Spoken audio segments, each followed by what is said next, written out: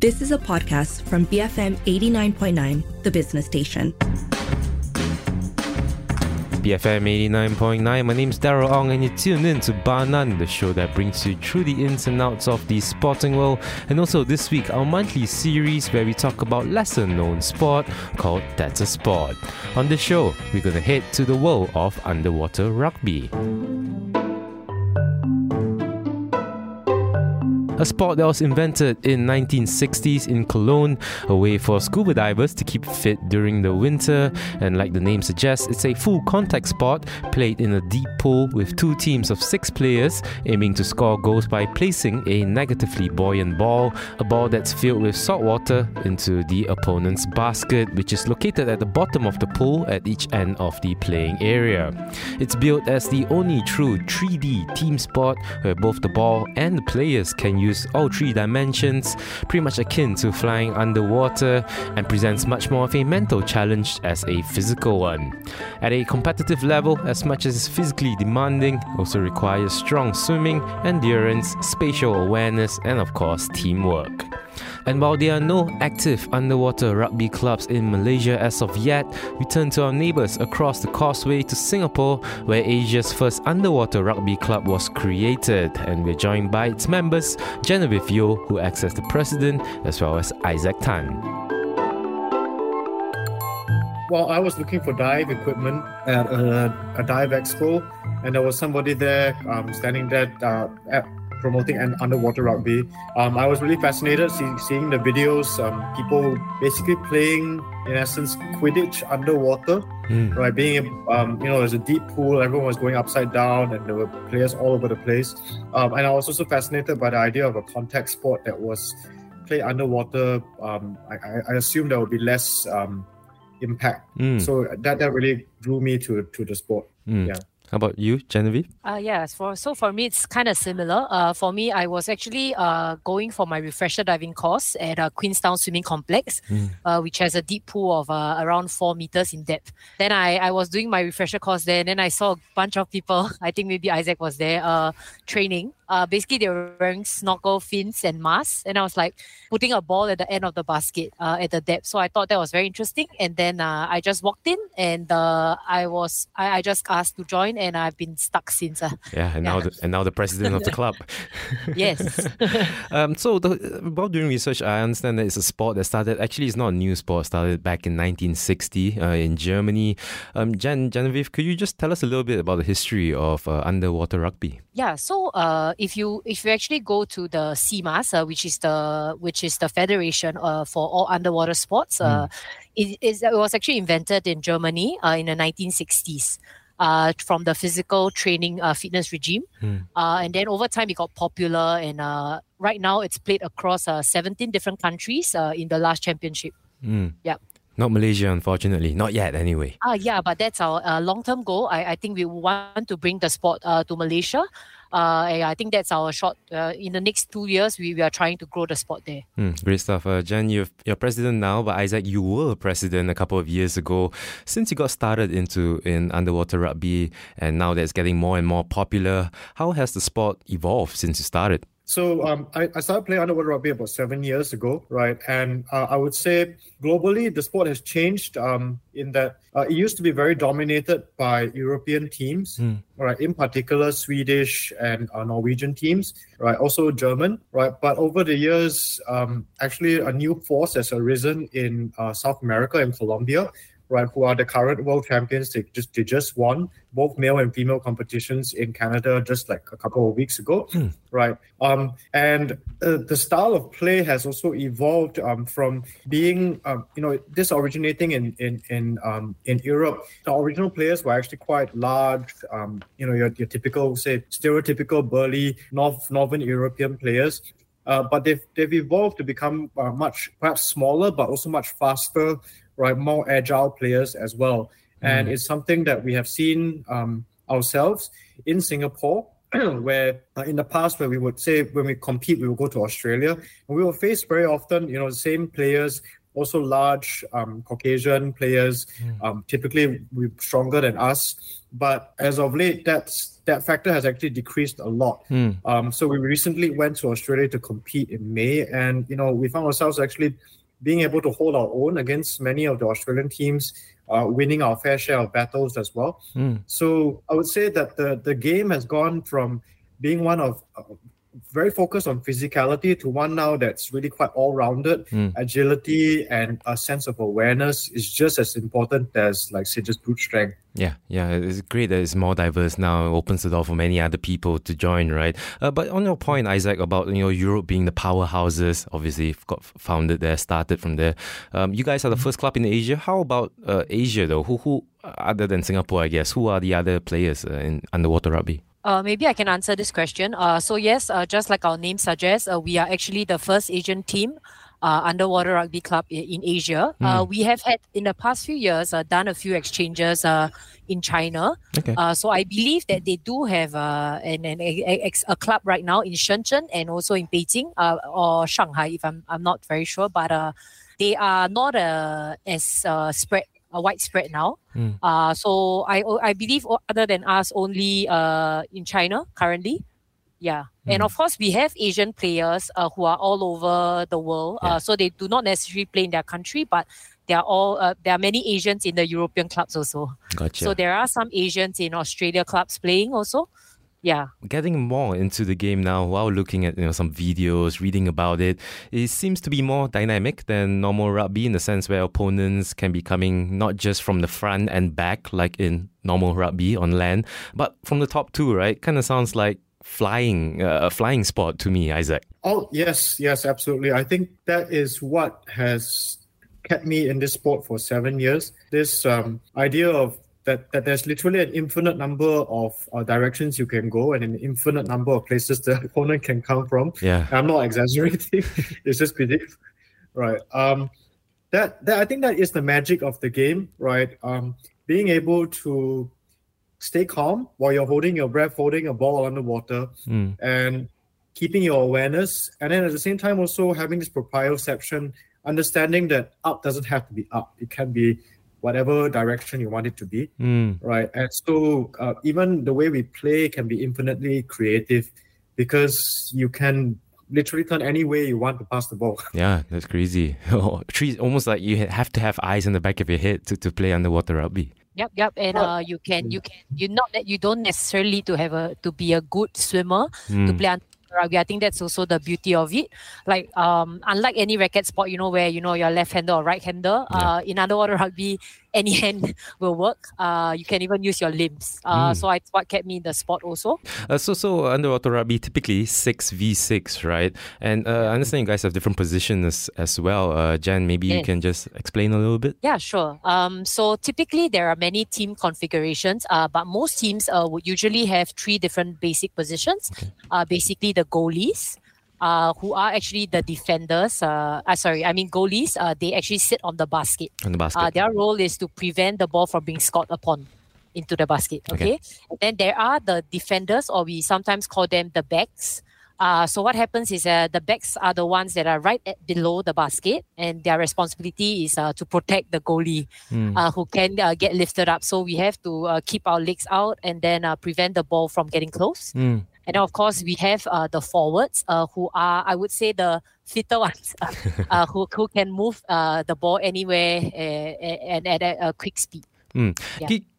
Give us a bit of a time frame, when you're underwater, how long do you stay underwater before coming up for air? I would say around 5 to 10 seconds, not more than that. That's if you quite can short. hold longer, if you can hold longer than that, you definitely have an advantage. But in the real game, because it's 6 aside, you actually have a substitute, a partner. So example, if me and Isaac are playing back positions, I will be underwater first. Then I hold my breath for as long as I can. He watches me in the game and he substitutes me, and that's when it's my turn to breathe and still watch the game. Oh, I see. So you guys take turns in that sense? Yes, we take turns, yes. And there's also tactical moves or sequence to follow, just like in any other ball sports or team sports. Yep. One thing I'm really intrigued though, Isaac, is on communication, right? So if you're playing like rugby, verbal communication is, the typical way of communicating with your teammates. Underwater though, do you guys use like sign language or, what's the game here? So we we don't have time to read signs. Typically, the best way to communicate is actually you have to play with your teammates quite often, right? Or over an extended period of time, and you understand in general how long this person can hold their breath, how fast they move, how much time it will require for them to go up and breathe, right? So a lot of it is really non-verbal communication. It requires you to have your head underwater and watching the game. So if you will, a bit of mindfulness, basically. You can't be distracted by other things, right? The other thing is, well, sometimes we try to make some noises underwater by, like, say, you can sort of clap your hands a little bit or try to make, the air bubbles go out. Then as a bit of a clapping noise, then we can get attention for that.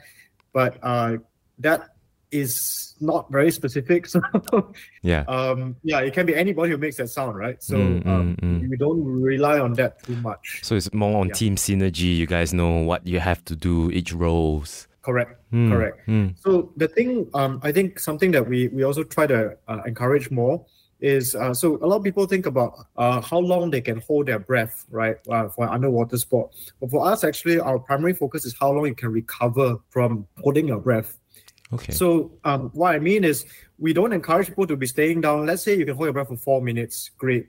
But if you hold your breath for 4 minutes down underwater, you'll be up on the surface trying to breathe for another 10 minutes. Yeah, that's and then true. You're useless. That's true. So what we're looking for is this like very nice rhythm of like 5 to 10 seconds. You go down, you do your part, you go up, you breathe, and you recover very quickly. And then go down again, and then just developing this like nice synchronous cycle with your partner. Got you.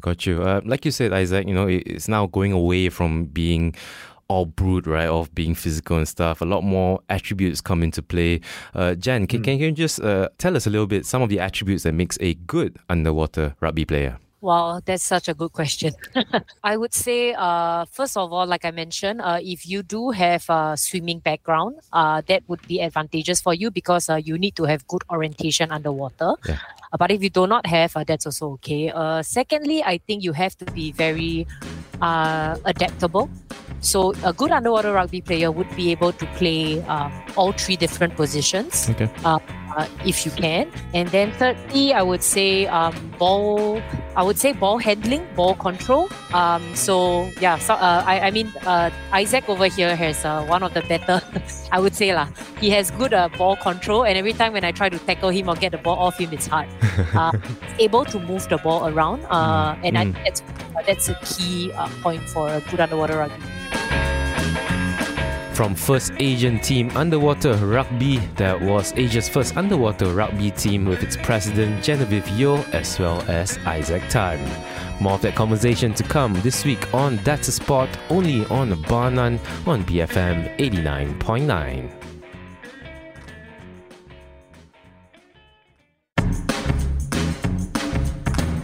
BFM 89.9, my name's Daryl, and today on the program, we've been exploring underwater rugby as part of our monthly series called That's a Sport. This week, we have Genevieve Yeo and Isaac Tan, who are from FATWUR, First Asian Team Underwater Rugby Club in Singapore, a club and association that was established in 2014 and has been almost for a decade now, spreading awareness while maintaining the core community for the sport in Singapore. Underwater rugby sees players from across cultures, ages and social divides coming together to embrace the niche sport. And new members who mostly come for the first time, both with no experience in rugby but also people who haven't swam before, let alone know how to dive underwater. Here's Isaac and Genevieve. Yes, actually we've had some players who came in or at least one player who did not know how to swim. Yeah. But I think a couple of things help. First, the fact that you get to use fins, right? It definitely helps with the water confidence. Second is that a lot of the swim technique that we teach is underwater. So we look at we focus a lot more on kicks. So strong, what do you call it? Finning. Yeah, strong finning. So the 2 kinds of kicks, flutter kicks, sorry. Right. Flutter kicks and dolphin kicks, right? So perhaps focusing on the legs part makes it slightly easier for people to pick up the skill. I think when you're swimming on the surface, especially say doing freestyle, a lot of people struggle with the coordination of arms and legs. Yeah. In this case, there's much less of that, right? Although, of course, you do have to swim on the surface at some point. Yeah. Oh, so you're saying that in that sense, underwater swimming is a lot more easier than on the surface? You could say that, because if you're doing flutter kicks, literally all you're doing is sticking your arms out in front of you and just kicking forward. Got you. Jen, on to the infrastructure now, the swimming pools.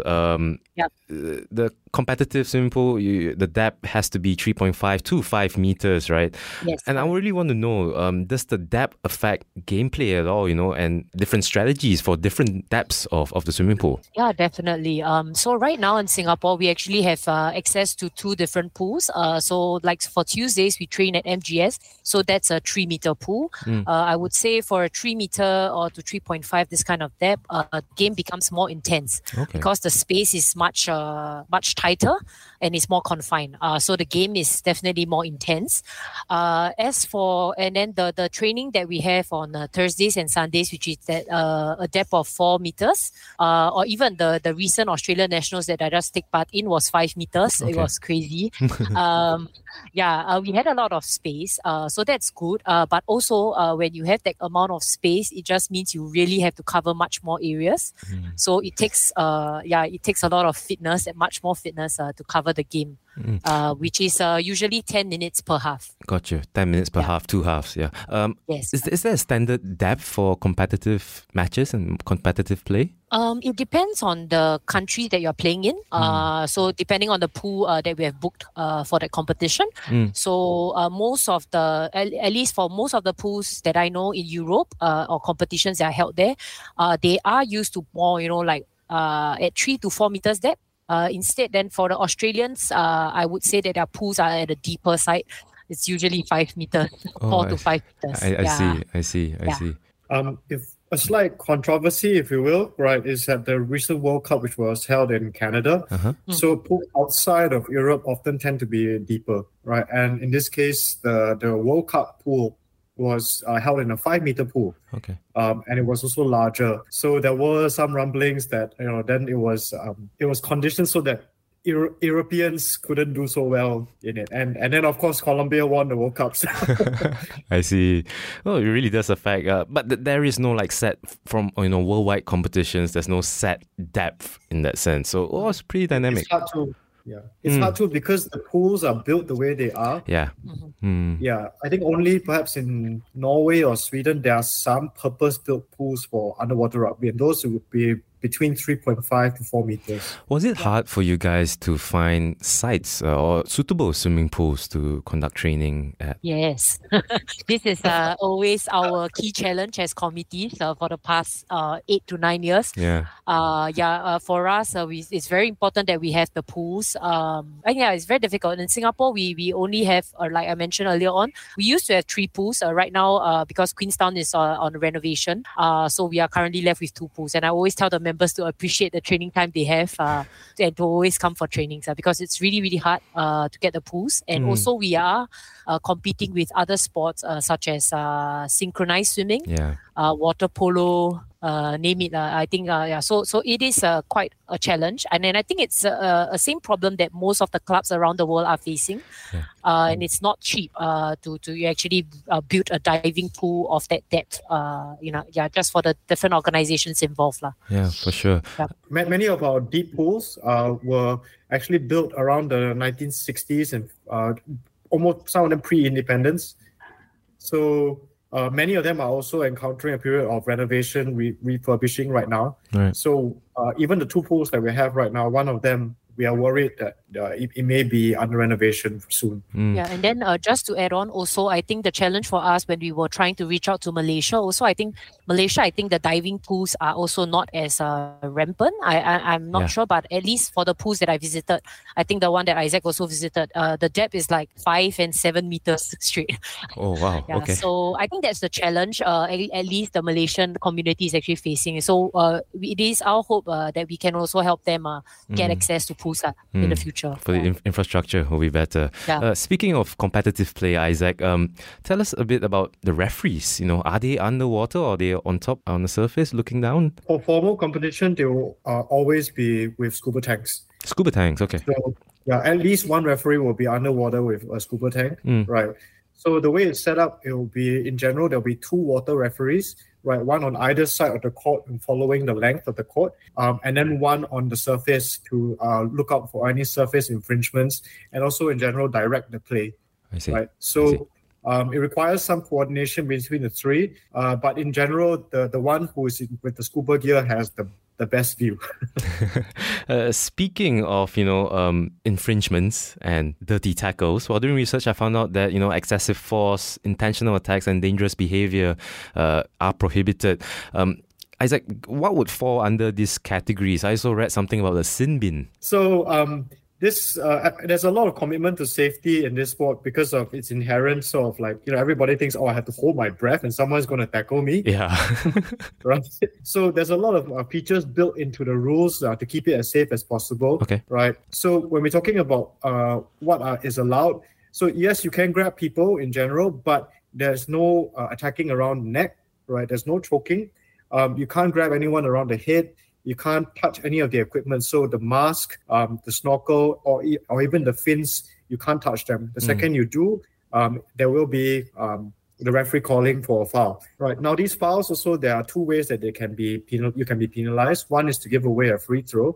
The other is the sin bin, which basically means you have to get out of the water and sit in that bin sit on a chair on the surface for 2 minutes. Your team has to survive with 1 less player. Oh, for 5v6. Yeah, for 2 full minutes. Now, in an environment where everything relies on actually partner play, that means it's a very significant disadvantage. Yeah. It could have a rolling effect as well, right? Because you're playing with 5 players, you have to, work a bit harder, be more intense, and another foul could happen, right?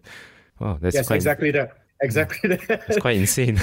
But having such a drastic punishment, if you will, basically makes every team very, very, they're very, very careful, right? And some of the infringements also, I guess we have learned over the years. So in the past, it used to be okay to try and lift the goalkeeper off of the basket from the head side. Okay. Today, that's discouraged, and some referees will go so far as that if you so much as touch even anywhere near the back of the head, you'll be called for a foul. I see. So yeah, I guess we try to make safety very important in this sport. For sure.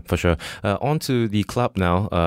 Jen, tell us a little bit, you guys are the first in Asia. When did it start and how did it come about? Yeah, so the club started in 2014 by our founder named Key. So he found out about the sport when he was studying in Australia. And then when he came back to Singapore, I think he liked the sport so much and then he wanted to play the sport basically. So he went to a pool and then got a few friends and then just started with, I think, kills in the pool. Just to get the game going. But he did learn the sport from one, we call her the godmother in Australia. She's called Celine Seinfeld, who actually introduced the sport when she was, I think she went to Europe and then she found out about the sport there and then brought it to Australia. And from her, there were many, like I would say 2Ds that came out of it and then they started spreading the sport around Asia and other parts of the world. And how diverse are, your club members? Are they... Diverse, we're very diverse. So right now we have an active membership of around 57 members. And then this year I was very focused on recruiting new members. So every month we do have a tryout session for newcomers every second weekend. And that has proven successful. So I do have a trial, almost 11 trial members right now, year to date. And yeah, in terms of diversity, we have people as young as right now, I think 14, Haziq, who plays the sport, and as old as 66 years old. His name is Jimmy. Wow. Yeah. So that's age diversity. In terms of nationalities, we have players from Germany, we have players from Malaysia, Singapore, of course, and then people from London. Brazil. Yes, Brazil. Yes, Brazil, the UK, New Zealand, South Africa, all over the world. Japan. Yeah, correct. Yes. So I would say our team is really our club is diverse, and I think that's something I love about this family, because I get to meet people from all walks of life, and that's why I've been in this club for about 6 years right now, and I'm very thankful to this club for giving me the opportunity. And being president is my way of giving back to the society and to the community. Yeah. Yeah, it really is an inclusive sport. But at the start, was it hard to get new players? That's the stigma, right? especially, for someone who's just discovering about underwater rugby that is, dangerous, number one, and also difficult to learn. Is that stigma still around, or, has it become easier over the years as you guys spread more awareness? I can answer that question. So I would say, definitely in the past, I think it's the same, right? It's when you learn this sport, I think firstly the trainers or the people that are teaching the sport is very important. Yeah. So I would say, it's either you love or hate the sport. So first of all, I always tell the newcomers, give it a try. Once you give it a try, you will know actually it's not that difficult to pick it up. Moreover, the equipment we have, you do not have to bring anything other than yourself and your swimming trunks or swimwear. And then we'll have the trainers come teach you. So the trainers, they are taught a systematic way of how to teach. So basic duck diving and snorkeling methods will be taught. To learn how to purge water out. Once those are, and of course, comfortability in water. And I'm a swim coach. So I would say the comfortability in water is the first barrier clear. Once you clear that, I think most players actually do stay on in the sport to play. And a lot of them stay on because, this sport is really, as long as you have tenacity and the grit, and you want to challenge yourself, I think this sport is very suitable for anyone to pick up. Yeah. Isaac, I really want to join, but for now I have to watch. And speaking about watching, personally, I feel that underwater rugby is not exactly the best spectator sport, right? I understand the fact that it being underwater has some limitations, but in your opinion, how can underwater rugby improve in this regard? I agree with you in terms of it not being that much of a spectator sport. Even if you know what's happening, sometimes it can be messy. Difficult because the action happens very fast. But something that has improved, I guess, for example, during the World Cup, the coverage has been really great. Being able, I guess, with better cameras, with underwater drones and all, it's actually easier to film this, right? The other thing is that I think we can also take a leaf from the league in Europe. So there's an Euro League actually that broadcasts they have games that involve clubs from all over Europe, and they broadcast their match days. I think it's once a month, right? So those are live streamed, and in general quite high quality broadcasts as well. So I mean, in Asia maybe it will take a while for us to get there, but hopefully we can achieve that standard one day as well, and there'll be a lot more spectators. I don't know, while doing research for this, I was thinking of like a giant aquarium, you guys, because, when you're watching as a spectator, you're just looking at the pool, right? And I understand it's live stream and all, but it gets pretty messy sometimes. I get lost. I don't know what's going on. But speaking of your experience in both of you in Europe, you guys have been all over the world, for exposure, gone for competitions and stuff like that. What have you observed about the different cultures around the globe, especially the grassroots, Jen? Wow. I'm not so well traveled. So I'm quite young, honestly, in this area. So the grassroots, from my knowledge, at least when I speak with the European players, they always tell me it's a challenge for them because the pools and trainings are all very far apart, and it's very, very hard to actually gather a team to actually train for the sport. So in terms of grassroots, marketing or community, I think it's fairly weak. But I may be wrong. Maybe Isaac can correct me if I'm wrong. But they always love Fed UWR's marketing or exposures on podcasts and radios like you guys. So I think whenever I go over, they're like, when are you bringing the championship to Asia? But I think our challenge is always the pool. In UWR though, in Europe, are they is it exposed in schools and stuff like that for kids to pick up at that age? Not that I know of. As in, they are trying. I think globally, at least the organizations or clubs that I've spoken to over the years, they have been trying, to create festivals, games, or sports like in schools. But it has been difficult because of the safety concern that you raised. Yeah.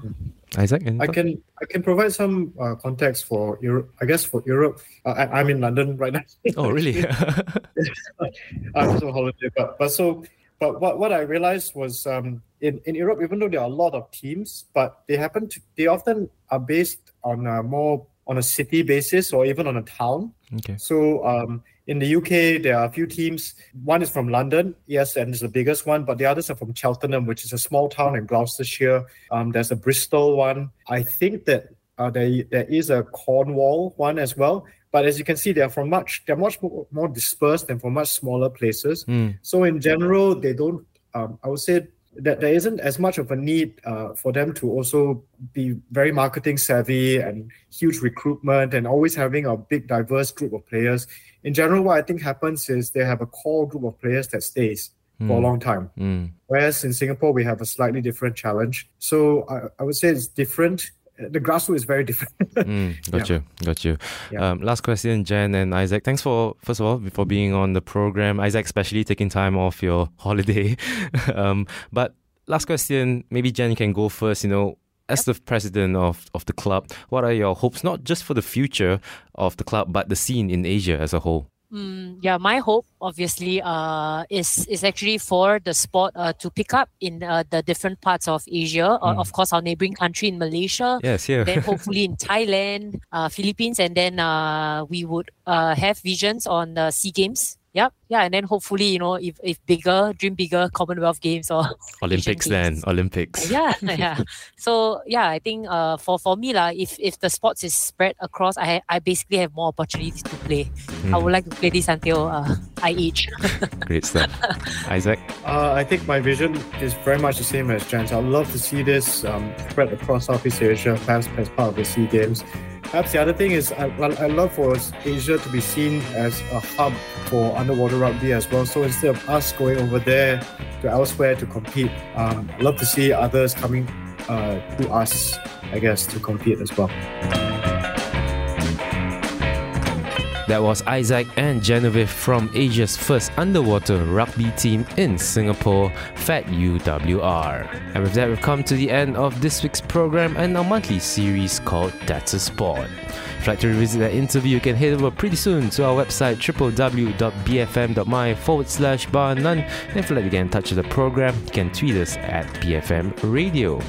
My name's Darryl Ong and this has been Bar None, the show that brings you through the ins and outs of the sporting world. And see you next week, only here on BFM 89.9, the business station.